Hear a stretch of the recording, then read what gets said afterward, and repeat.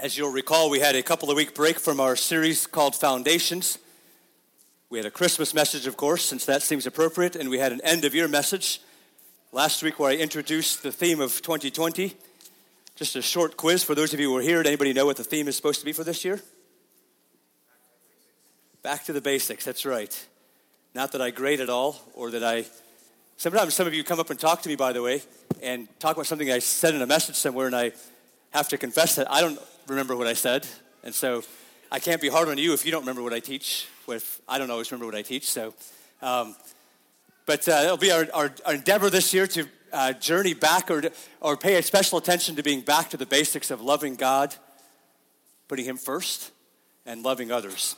But for today, we're going to come back to our series of Foundations. This is a series, we're actually nearing the end of the first part of it anyway, which is a series of going through, those of you from church here know that the Statement of Theology that we have. I think there's still copies out there on the literature rack back there. If you have lost yours or you've never gotten one, pick one up. That's really kind of being the guiding one for us. We really have, this week we have Satan. Next week we're going to talk about what we believe about the state. And the last week, we talk about what we believe about last things, which, believe me, I can say this with everything I'm saying, but certainly that last one, there's no way that in a one Sunday morning message we're going to teach anything comprehensive in terms of like details or how we expect. But it's going to be an overview of what we believe about the last things. Today, as Merlin alluded to already, I kept sort of shuffling this around, and at some level felt wrong to spend a whole Sunday morning message talking about Satan, who is like not who we talk about in church. We talk about Jesus, right? But as I was preparing and studying for this, I realized like there's some really not only necessary stuff for us to talk about, but honestly, this can be really, I believe this can be really encouraging for us. Because not only do we talk about, we'll get there, but not only do we talk about who Satan is and what he's doing and kind of thing, but we get to talk about what the end of Satan is going to be. And that's really that's really important for us. So anyway, I should jump in. I don't want to spend more time with, I'm going to read, as I always do to start this off, I want to read the actual official sort of theological words that we say from our Statement of Theology about Satan. Satan is a fallen angel who had rebelled against God. He is known as the prince of the power of the air, the prince of this world, and the God of this age. Those are titles assigned to him in Scripture. He is a liar, a deceiver, a cunning tempter, and a destroyer. Satan and his demons are a powerful and vast kingdom and are active in the present age and world, opposing God's kingdom, seeking to destroy God's people, holding many people in bondage, and claiming many worshipers. Satan was defeated in the death and resurrection of Jesus Christ, is restricted in his activity by God's power and permission, and is destined for eternal punishment in the lake of fire. So as normal, what I do is I read that, and then I'm going to try to put some flesh to and give hopefully some understandable and some memorable things that help us figure out all the details through this. We're going to talk about who Satan is today, and I'm going to start again, as I have done the last couple of weeks, with sort of a text that I think we can use as a background text the entire way through. We're going to go all the way to the end of the Bible. If you have your Bibles, I would ask you to join me. I want to read Revelation chapter 12. As John is being revealed, some things that have happened, some things that are going to happen, and way far-reaching. Now, if you think about when John saw these things, really far-reaching, right? Like millennia after he saw them. As he's in the middle of that, he gets to see some glimpses, and they're helpful for us to understand some things behind the scenes. So I want to read Revelation chapter 12, verses 7 through 12 as we start off here. And this is going to be, again, kind of a background as we work through the text, as we work through the stuff this morning, a background text for us to kind of keep referring to. This is what John says in chapter 12, verse 7 of Revelation. Now war arose in heaven, Michael and his angels fighting against the dragon. And the dragon and his angels fought back, but he was defeated. The dragon was defeated, and there was no longer any place for them in heaven. And the great dragon was thrown down, and here we get to find out who the dragon is. The great dragon was thrown down, that ancient serpent who is called the devil and Satan, the deceiver of the whole world. He was thrown down to the earth, and his angels were thrown down with him. And I heard a loud voice in heaven saying, now the salvation and the power and the kingdom of our God and the authority of his Christ have come. For the accuser of our brothers has been thrown down, who accuses them day and night before our God. Verse 11, and they have conquered him by the blood of the Lamb and by the word of their testimony, for they loved not their lives even unto death. Therefore, rejoice, O heavens, and you who dwell in them. But woe to you, O earth and sea, for the devil has come down to you in great wrath, because he knows that his time is short.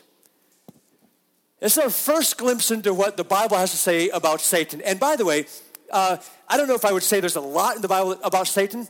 I think rightfully so. There's far more about God and who God is and about Jesus Christ, his son. But there is some stuff we can pick out about Satan because he keeps coming up. He's part of our lives and he keeps coming up in the conversation.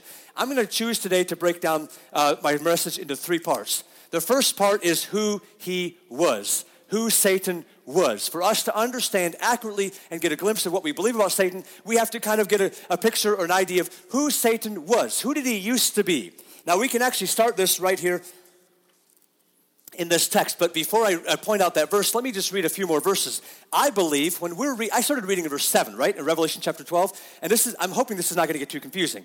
I started reading in verse 7, but there's a couple of verses that come before that I want to read as sort of background. I believe in verse 7 through the end of the chapter, verse 12, John is filling in some details of the first 6 verses. You see, the first 6 verses contain what he's actually seeing. So let me read them and I'll try to explain that a bit. As he's seeing these things unfold in heaven, John is seeing all this stuff unfold, and it says in verse 1 of chapter 12, it says, a great sign appeared in heaven, a woman clothed with the sun and with the moon under her feet, and on her head a crown of 12 stars. Now I believe that this woman represents humanity in general and the people of Israel specifically. She was pregnant and was crying out in birth pains and the agony of giving birth. And then he says in verse 3, and another sign appeared in heaven. Behold, a great red dragon with 7 heads and 10 horns, and on his head 7 diadems. His tail swept down a third of the stars of heaven and cast them to the earth. And the dragon stood before the woman who was about to give birth, so that when she bore her child, he might devour it. She gave birth to a male child, one who is to rule all the nations with a rod of iron, but her child was caught up to God and to his throne, and the woman fled into the wilderness where she has a place prepared by God in which she is to be nourished for 1,260 days. Now, way more details than what we can get into this morning, but I want us to understand that as John is seeing this vision, he's seeing these great signs, and they're in heaven, but the action quickly comes down to earth, right? He sees the sign of the woman in heaven, and he sees the sign of the dragon, and we immediately understand that there is tension between the two of them, right? The woman is about to give birth. Now we get a clue in, the reason I said it's Israel specifically is because in verse 5, it says that she's going to give birth to a male child who will rule the nations. Who's that talking about? That's Jesus, right? And that serpent is opposing this woman, and he's waiting to snatch this child the moment he's born. Now we know who the serpent is. We talked about this, but the serpent is Satan, of course. And there's this great battle happening. Now, you see that actually he saw the signs in heaven, but we quickly realize this is happening on earth. Now, there's lots of things there, but I believe I want to say all that to say this. It's sort of as if this question happened as John is seeing these signs, and we don't get any kind of like notion that he actually asked the question, but he's wondering, what does this mean, or how is this? And I think we should read verses 7 to the end of the chapter as a fuller explanation of what he was seeing with these signs and this battle is happening. Because it goes back then. It goes back and says, now war arose in heaven. Michael and his angels were fighting against the dragon. This is what happens. But here's what I want to get to. Who Satan was. Look at verse 9. And the great dragon was thrown down, that ancient serpent who is called the devil and Satan, the deceiver of the world. He was thrown down to the earth, and his angels were thrown down with him. Now, if we are carefully looking at those words, if he says that Satan was thrown down and his angels with him, by implication that means what? Where was he to start with? He was in heaven. He was not here. He was thrown down. Now, in fact, when you go back, I read these verses, but you look back, Michael was fighting and his angels. Sorry, verse 7, I flipped the page, I shouldn't have. Michael and his angels were fighting, and the dragon and his angels. This was the cosmic battle that began in heaven, actually. But who won the battle? Michael did, right? Michael and his angels. Who won? You can say this is. You guys know I like to be interactive. I don't like to talk to a bunch of people who are just sitting there staring back at me. Michael and his angels won the battle, and Satan was thrown down, along with all of his angels. Now, I don't know if you know this or not, but there's a couple of sections in the Old Testament. I'm going to read these verses for you. A couple of sections in the Old Testament that are written about earthly kings, but I was going to say most, but maybe I should say many. Many biblical scholars believe are actually written about Satan because he is actually the power that's behind those earthly kings. These are evil kings, Babylonian kings, the king of Tyre, for example. We're going to read about some of these. Let me go to, and you can flip there with me, Isaiah chapter 14. If you look at Isaiah chapter 14, here's what it says, and here's why I believe this is not just about the kings of Babylon or about the nation of Babylon, but it's very specifically about the evil power that is behind the people of Babylon, the king of Babylon. Isaiah chapter 14. Now there's more verses, but I'm going to just start reading in verse 12. How you are fallen from heaven, O day star, son of dawn. How you are cut down to the ground, you who laid the nations low. You said in your heart, I will ascend to heaven, above the stars of God. I will set my throne on high. I will sit on the mount of assembly in the far reaches of the north. I will ascend above the heights of the clouds. I will make myself like the Most High. But you are brought down to Sheol, to the far reaches of the pit. Now, we could be talking about earthly kings and earthly people, right? But it would seem strange that a prophecy, that God would speak through a prophet and would use these kind of words for an earthly person. You have fallen so far from heaven. I submit to you, he's no longer talking about this earthly king. He is talking about Satan. He's talking about the one who is behind that evil earthly king.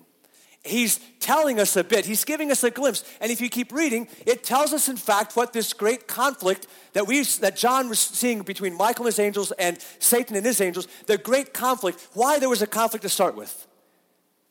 What would you say? You read these verses, and I give you a little clue because I put a verse up on the screen here, but what would you say that conflict was about? What was the battle? Why was there a battle to start with? If Satan was created by God and he was in heaven with the angels, right where the other angels were, why was there a battle? Why was there a fight?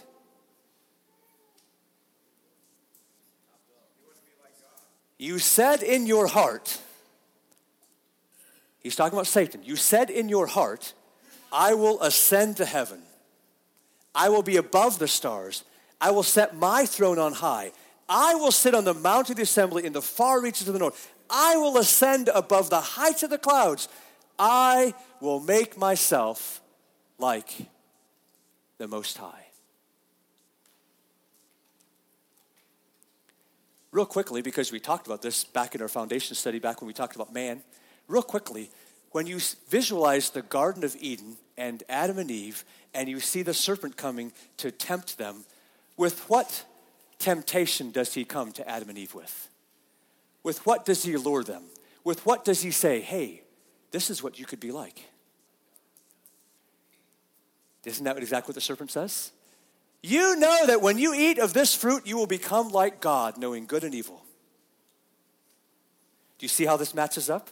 Do you see that what he did in the garden was only what he had already done in heaven?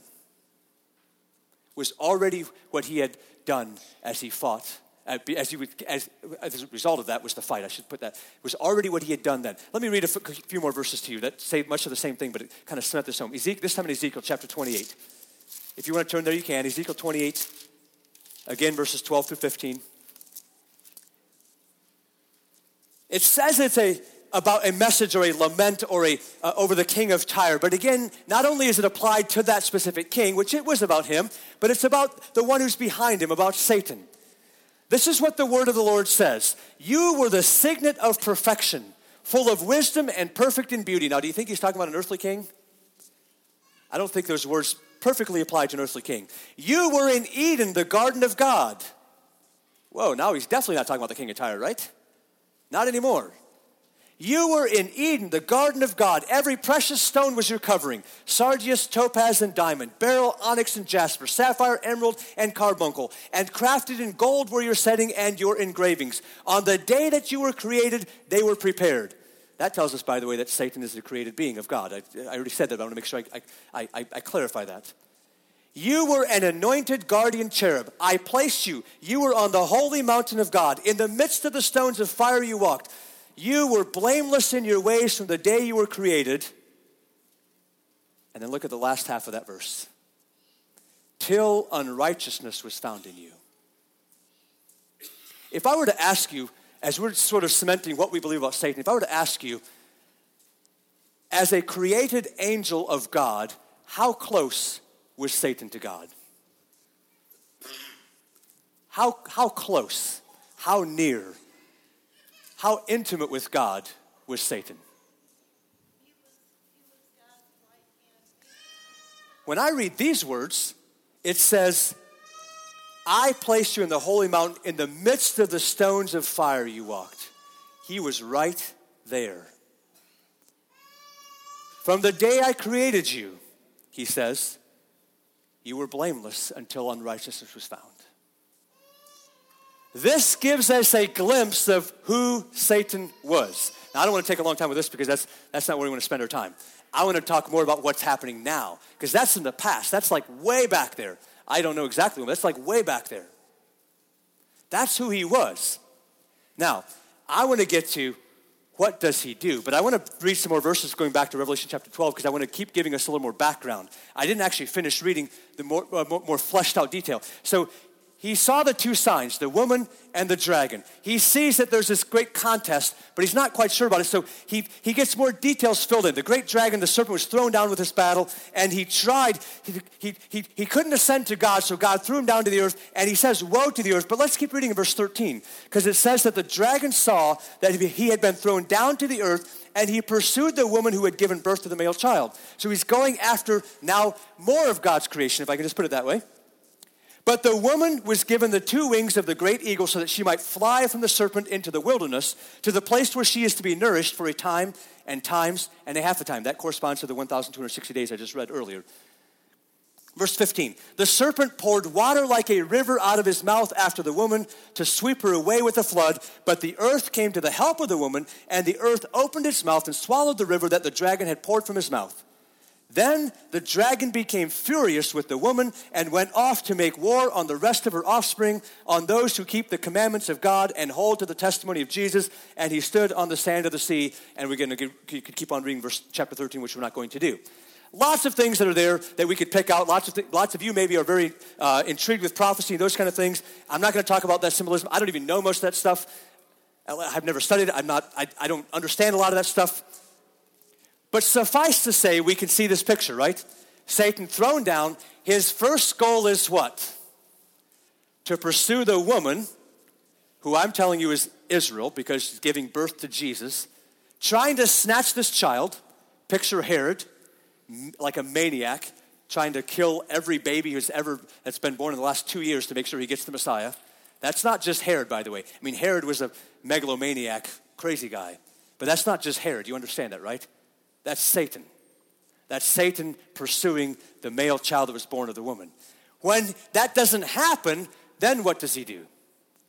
And this is very pertinent to us today, by the way. Then what does he do? When the dragon saw that he could not find either the woman or could not fight or kill the woman or the son, what does he do? Look at verse 17. He goes off to make war on the rest of her offspring. Who is that referring to, may I ask? That's us. Look at what it says. It says, to those who keep the commandments of God and hold on to the testimony of Jesus. That's us. That's why we have to talk about what Satan does. What does he do? Because according to what John saw, he recognized that this great battle that began in heaven and spilled over into the earth because he got kicked down into here, and then when Jesus came and this big conflict is happening, now is greatly affecting anybody who would want to follow God. Again, we can start right in the text where we're at. In verse 10, I believe it is, of Revelation chapter 12, it says, a loud voice came from heaven saying, now the salvation and the power and kingdom of our God and authority of his Christ have come, for the accuser of our brothers has been thrown down, who accuses them day and night before God. Apart from all the other stuff that's being said, right away we get a glimpse of one of the things that Satan does. The word's in there twice. He accuses men. he accuses them. He tries to find fault with them. Once again, picture the book of Job. Picture Satan coming into God's presence and saying, as God says, have you seen my servant Job? And Satan says, oh yeah, but he begins to accuse him. That's what he's doing. He begins to accuse him.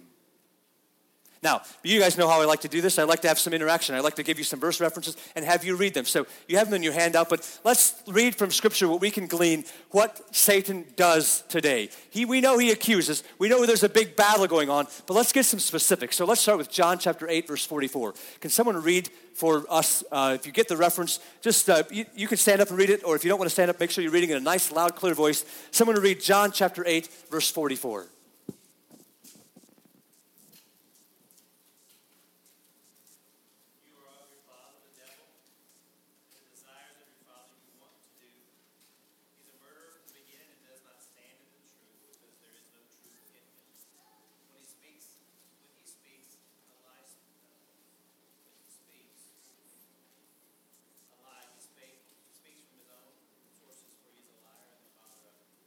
All right, there's actually two things we learn about Satan in that verse. The first is, do you notice that phrase that Chris read? He is a murderer from the beginning. Now, this is not talking about the beginning, like, it's the beginning of human history. He is a murderer. Now, think a little bit why that's true. It's very literally true, by the way. Why is that true? Why is it true that Satan was a murderer from the beginning? What's the first thing he did with humankind? He came and tempted them to sin, right? And when we sin, what happens? We die. Satan led us to death. He is a murderer from the beginning. But the greater part I want to pull out from that is, we know he's an accuser, but on top of that, he's not bringing accurate accusations, is he? Because it says, when he speaks, it's a lie, and that's the only thing he can do, because that's his very character. He's the father of lies. Whenever he says, it's in lies. So he comes with lies. Now, I can tell you with 100% certainty that every one of you, whether you're willing to acknowledge it or to what level you've experienced this, you absolutely know, if you have any kind of awareness at all, that Satan comes and speaks with lies to you. All the time. Far often than we probably are willing to admit. When he says things to us, and he often tries to say things to us, when he does, they are lies. He's an accuser, and he's the father of lies, and when he does that, we should remember this, he's a murderer from the beginning. Which means when he's saying things, his intention is for us to die. Let's keep reading because there's more things we've got to flesh out. So we know he's an accuser, he's a liar, he's a murderer. Now when Paul writes his second letter to the Thessalonians, he spends some time talking about the coming judgment of Christ, but what must precede that is what he calls the man of lawlessness coming. In other places in Scripture, he's called the Antichrist, the one who opposes Jesus. The man of lawlessness coming. Now I'm going to just pull just a couple of verses out. Someone read 2 Thessalonians chapter 2, verses 9 and 10. Again, we're going to get a glimpse at what Satan is doing, what he's all about. 2 Thessalonians chapter 2, verse 9 and 10. Someone read that out loud for us, nice and clear. The coming of the lawless one will be in accordance with the work of Satan displayed in all kinds of counterfeit miracles, signs, and wonders, and in every sort of evil that deceives those who are perishing. They perish because they refuse to love the truth and so be saved. Again, there's two things. If you're paying attention to that verse, there's two things we actually learn about this. One, fitting in, right? As a father of lies, as the one who lies all the time, his primary mode of operation is deception. He will deceive. That's exactly what it says. He says the man of lawlessness will come by the activity of Satan. He will deceive those people so that they cannot receive the truth and thus be saved. But I also want us to pick up something else that's in there. It says that this activity of Satan will come in, I believe in what you read, it said, in false miracles, signs, and wonders. In false miracles, signs, and wonders. Now pay attention to that. We have at times been led to believe that any moment or any time something miraculous happens, it must be God, because he's the God of miracles. That's a logical fallacy. If you don't know what that means, it just means it's not true. He is the God of miracles. That does not mean anything miraculous comes from him. Look at what that just said. It said that the man of lawlessness, the Antichrist, will come ushered in on the activity of Satan, who will come with all kinds of miracles, signs, and wonders, but they will be false. They will not be from God. Again, I think sometimes we're a little, if I can use the word naive, we're a little naive in thinking if something supernatural happens, it must be God.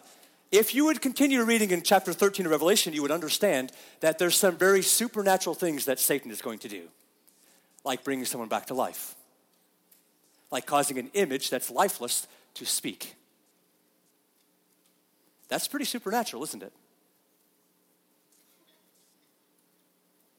But not God. He is the counterfeit. He is the father of lies. He is the deceiving one. He will deceive those so that they will be opposing the truth and therefore not saved. Now, we can sum a lot of this up by what Peter wrote about Satan. If someone either knows what it says or will look it up, look up 1 Peter 5:8. 1 Peter 5:8. Anybody know what that says? Can anybody quote that, by the way? It's a good verse to be able to quote. It's pretty short, easy to understand. Be sober, be vigilant, because your adversary, the devil, walks about like a roaring lion, seeking whom he may devour. Be sober, be vigilant. Two different words working together. Pay attention.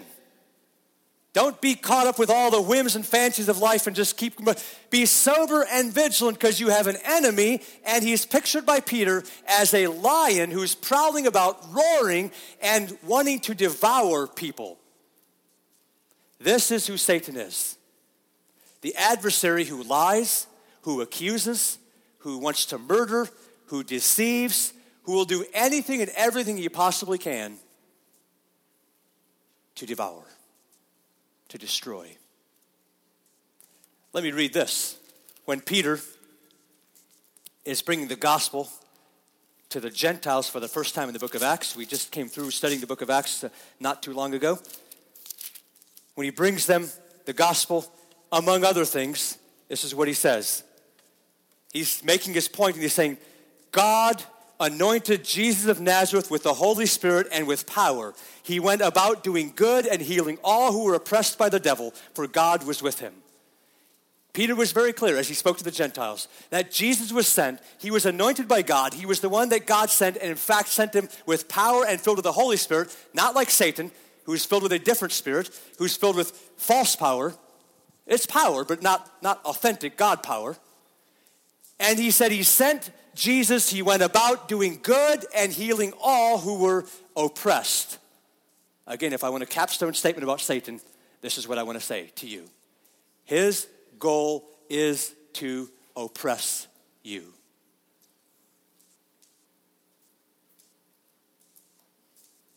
It stands in complete opposite to what you see Jesus doing, right? Jesus goes about doing good.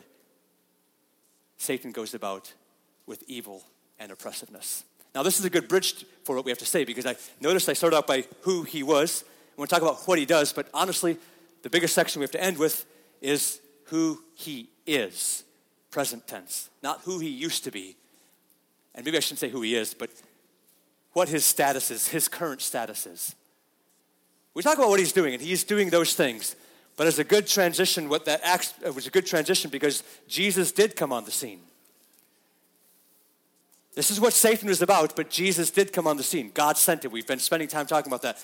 When John wrote his first epistle, he wrote this. He said, whoever makes a practice of sinning is of the devil, for the devil has been sinning from the beginning.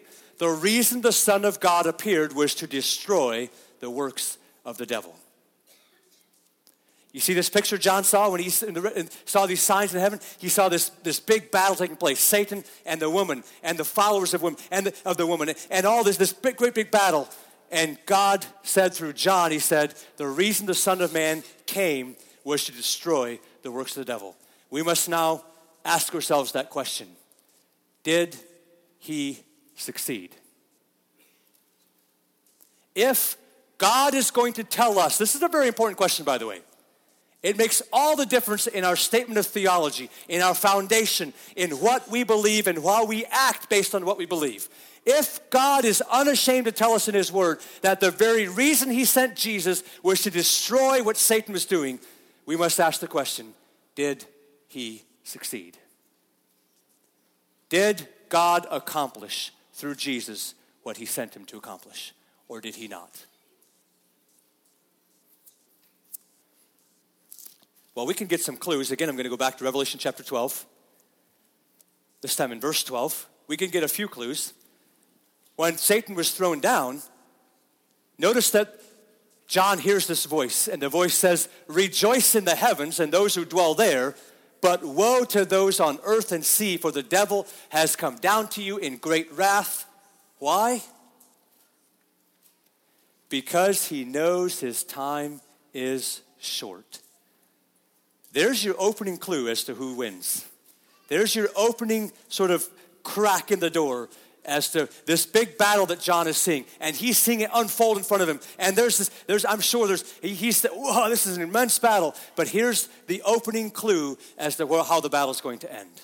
But there is far more than an opening clue in Scripture. There's far more than a crack in a door. There's far more than maybe this is how it's going to work out.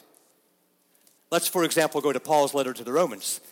Some of our favorite verses. I've heard some of you say this, and I myself count these as some of my favorite verses. Romans chapter 8, starting in verse 31. What then shall we say to these things? If God is for us, who can be against us? He who did not spare his own son, but gave him up for us all, how will he not also with him graciously give us all things? Look at verse 33. Who shall bring any charge against God's elect? It is God who justifies. Who is to condemn? Christ Jesus is the one who died, more than that, who was raised, who is at the right hand of God, who indeed is interceding for us. Now, I'm going to stop right there for a moment, because I want you to see that these verses stand in direct opposition to the verses we learned about Satan, what he's doing. What does Satan do? He accuses. He condemns. What is Jesus doing? Jesus is interceding for us. What Paul is telling us is that when God sent Jesus, and he uses the key words, he says he brought him down, he sent him, and he died, but even more was brought back to life, and he's even now at the right hand. Who is now at the right hand of God? Who is now beside God? Who now has close and intimate access to God? Not Satan anymore, right? Long gone. Jesus is, and he's interceding for us on our behalf. Everything that Satan wants to accuse us with is counteracted and made known to be false and not true for those who are in Christ before God by our Savior, Jesus Christ. He has destroyed the work of Satan. This is why Paul says, just a few verses later, I'm sure that neither death nor life, if Jesus was died and was raised again, neither death nor life, nor things, I'm sorry, I skipped a line there. Nor angels, nor rulers. Angels or rulers? Who are we talking about here? Who is in the back of his head as he's writing these words? It's Satan. He's realizing that Jesus has done exactly what God sent him to accomplish. I'm sure that neither death nor life, nor angels, nor rulers, nor things present, nor things to come, nor powers, nor height, nor depth, nor anything else in all creation will be able to separate us from the love of God in Christ Jesus our Lord.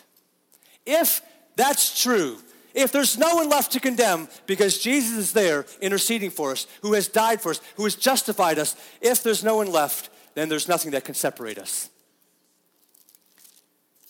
But I want to get even deeper into this. At the end of his letter to the first letter to the Corinthians, Paul has chapter 15, an incredible chapter of his letter, I should say, that we have that gives us this incredible evidence of what happens because of the resurrection of Jesus Christ. What will happen to us because in the resurrection? I don't have time to go into all the way.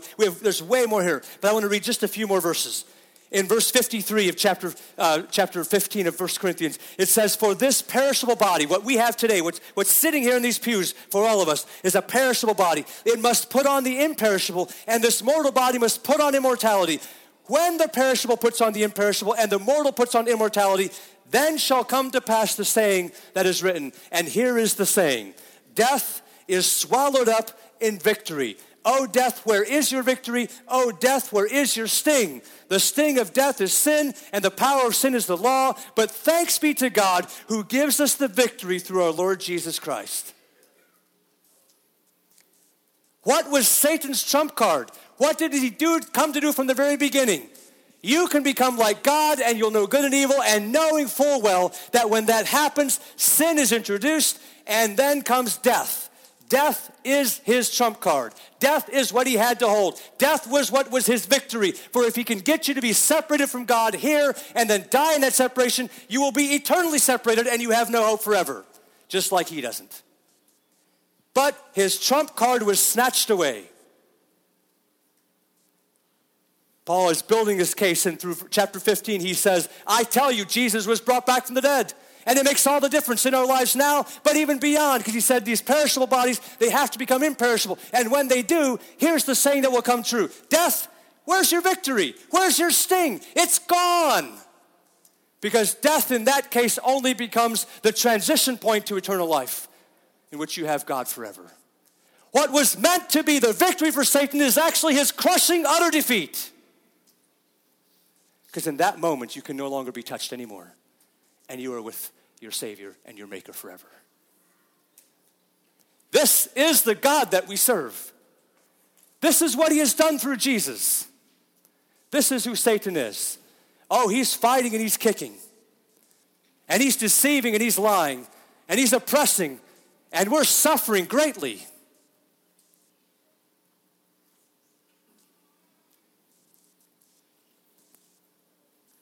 But there's an end. May I say before I move to that end, that John even gave a glimpse of that in Revelation. As he's talking about Satan and being thrown down in this battle and all those things, even in there the clue comes for us. This is verse 11 from Revelation 12. Look at what it says. Those that overcame, they conquered Satan by the blood of the Lamb and by the word of their testimony. And look at what it says. You could have picked many other things to say, but he says this. For they love not their lives, even unto death. I'm telling you, friends, brothers and sisters, death is what Satan comes at us with everything he has to lie and to deceive and to say that that's the scariest moment, that's the end of it, that's the moment we don't know anything beyond, and that God is not going to be faithful, and that we may not be right, and he accuses us, and he accuses us, and he accuses us. But the key lies for those of us who understand that we will not love our lives even to death. That's all Satan can do. He can kill me. But as Paul would say, who cares? For me to live is Christ and to die is gain. I'm better off. Send me to that portal. Send me to that doorway. I'll go gladly. Because then I'm with my Father and my Savior. They overcame the Satan because of the blood of the Lamb and the word of their testimony that Jesus did what he said he came to do. And they loved their lives not even unto death. But let's come to the end. Let's come to the final end that we know is written about in Scripture. We know who Satan is. Oh, he's fighting. He's full of wrath. And he's prowling around wanting to devour any and everybody. Let's not make any mistake. But the end has been made clear. A few weeks ago when we were doing this study for an entirely different reason, we went to Matthew chapter 25 as Jesus gave us a glimpse of what it will look like at the final scene of judgment. Remember the scene? Jesus is sitting on the throne and he'll separate people like sheep and goats. You know that story, right?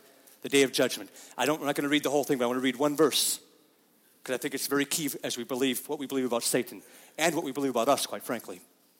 Matthew 25:41. As he comes, he's already talked to those on the right, but he comes to those on the left. He says to those on his left, "Depart from me, you cursed, into the eternal fire prepared for the devil and his angels." And I would suggest that most times when we read those verses, we read them very human-focused because that's who we are. We're humans. And we look at that and we say, this is the scene of judgment, and if I'm not doing what I'm supposed to be doing, then I'm on the left, I'm with the goats, and I get sent into hell. And that's all factually correct.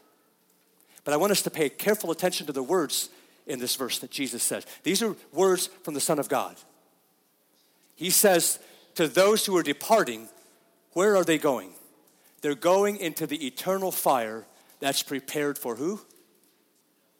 The devil and his angels. You know Satan's a liar, right? You know he deceives.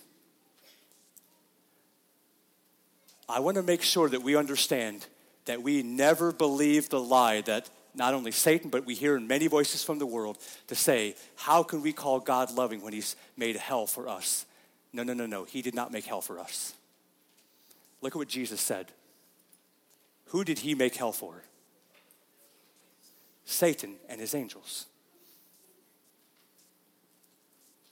This is what we believe about him. That when that conquest, that fight, that usurpation, that rebellion against God began in heaven, God's prepared a place for Satan to be forever and ever away from him. He said, if you want to exalt yourself to the highest place, I will put you to the furthest place away from me in torment forever and ever. He did not make hell for us, or even for humans who disobey him. The unfortunate truth is, for those who do not obey him, or those who are not saved, who are not in the blood of Christ, that will be their destiny, because they have been deceived by Satan and will follow the one that they're after.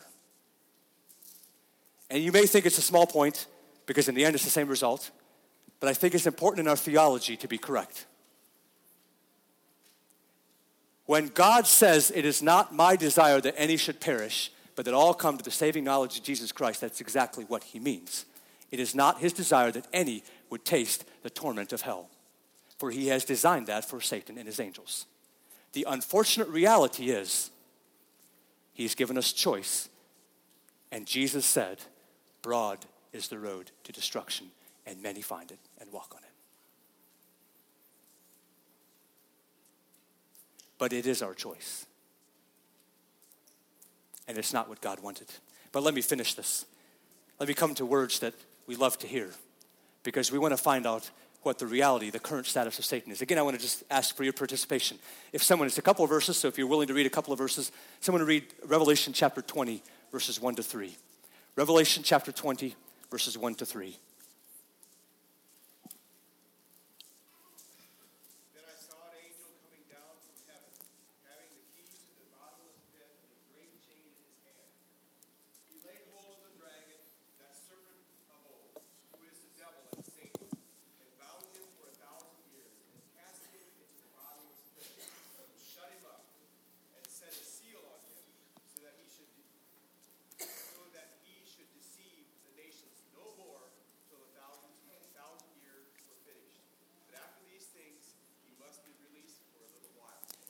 Step number one, Satan thrown down with all of his angels, a mighty battle happening. We're in the middle of it. We are in the middle of it.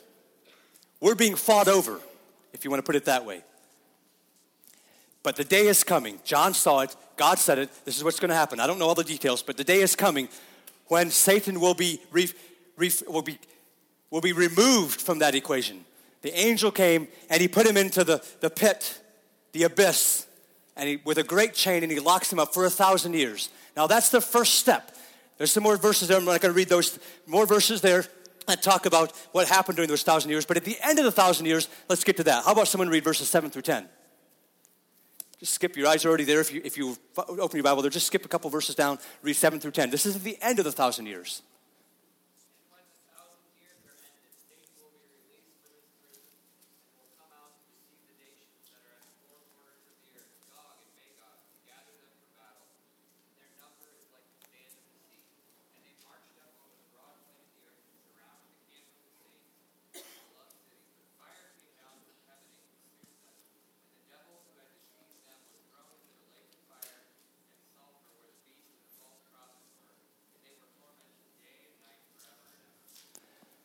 That's the final word.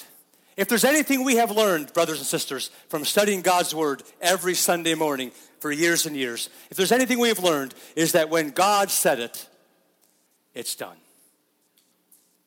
Those are the final words that we're looking for. If we want to know the current status of Satan, we can talk about who he was. We can even talk about what he does, and we should perhaps talk more about what he does. We should be more aware sometimes of what he does. We should not hide in fear, however, because the end has been written. The end has been shown to us, and that was the end. Did you catch that? He will once again deceive, because that's all he knows. When he speaks lies, because that's all he can do. It's his character. He will deceive and bring them as if they somehow could mount a final assault against God and win. I've told you this before. I love sometimes in the great epic things that are drawn out of Scripture, how ironically simple it is sometimes. How short-winded God is sometimes in those matters. For when you listen when Bryce read, it just says, but fire came down from heaven and consumed those who were deceived, and the devil who had deceived them was thrown into the lake of fire and sulfur where the beast and the false prophet were. And they will be tormented day and night forever and ever. End of the story.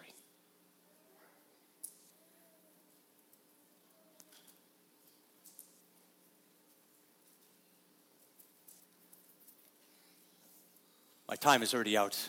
Permit me, if you will.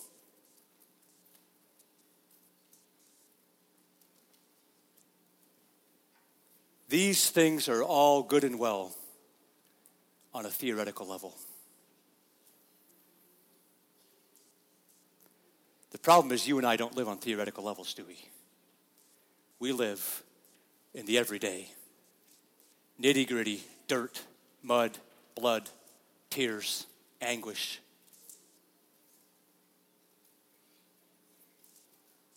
I share these things. This message has to come. This foundation has to be laid.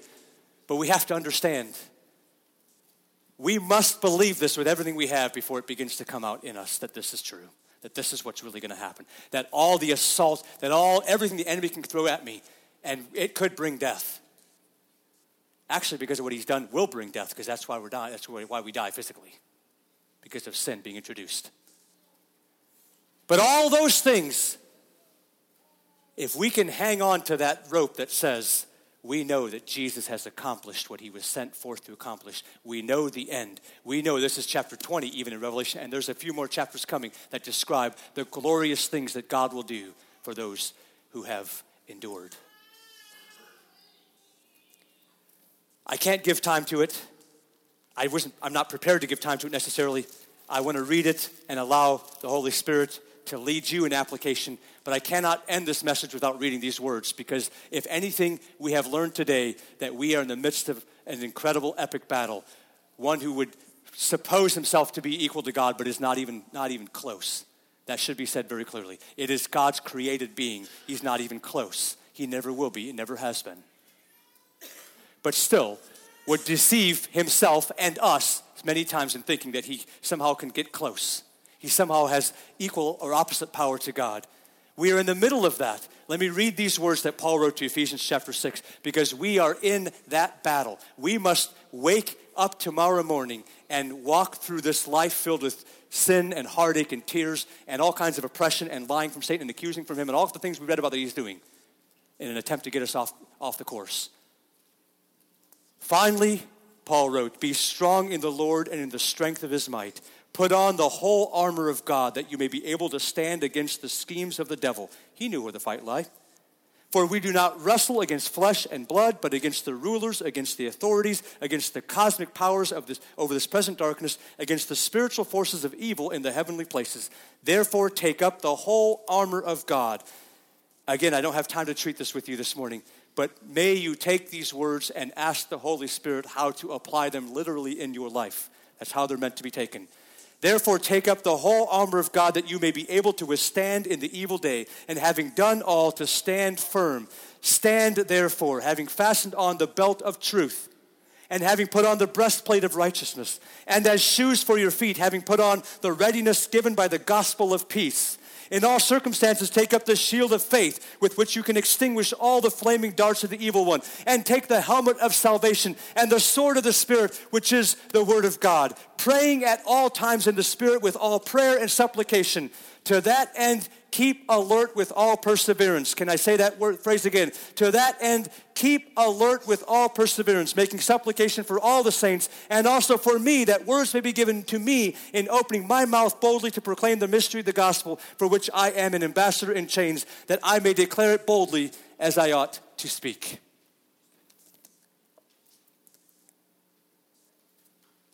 I'm going to wrap together my closing prayers. Would you stand this morning?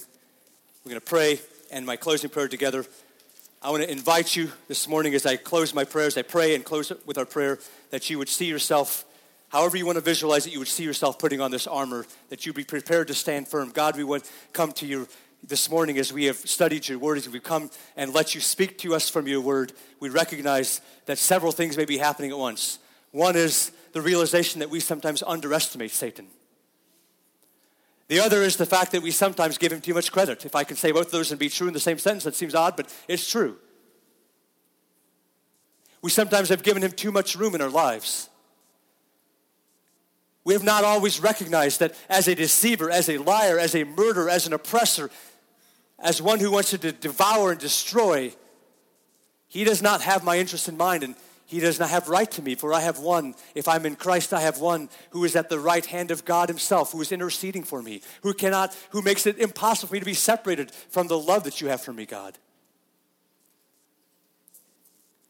If we would have read those words, we would have read this morning, God, that you in fact exhorted us in the New Testament that we can rebuke Satan. That he will flee from us when we do so, in the name of Jesus Christ. But if nothing else, God, this morning you've helped us on a broad level to see that there is a great conflict, that there is one who is a pretender, who will never, ever, ever even get close to being like you, but a pretender who is doing everything he can in a short time to bring others into defiance and rebellion against you. God, I don't want that to be me. I want to be soft-hearted, humble before you, filled with your Holy Spirit.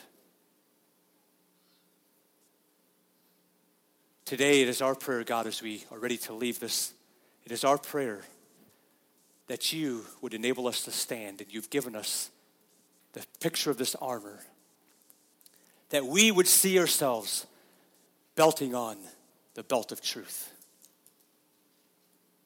Your truth sets us free.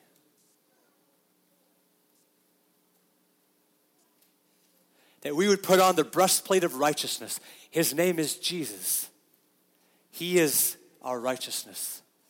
He is our protector. He is the one who will guard our hearts, for it should be guarded above all else, for it's the wellspring of life. That our shoes should be put on, making our feet ready to share this gospel of peace, ready to spring forward and share the gospel of peace. This great truth that you, through Jesus Christ, have made us all able to be one with you again. This helmet of salvation, this shield of faith, that we be picking up our weapons, our defensive weapons, that we can stand against Satan as he comes with lies, as he comes to destroy, as he comes to deceive, as he comes to urge us into some kind of rebellion against you, that we have the shield of faith.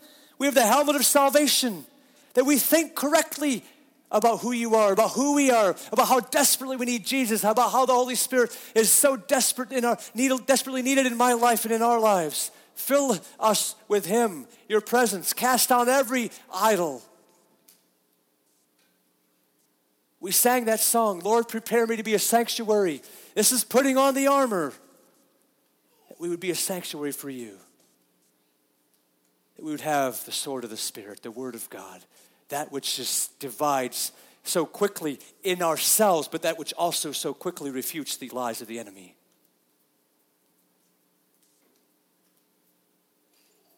Teach us to pray, God, to be alert with all perseverance.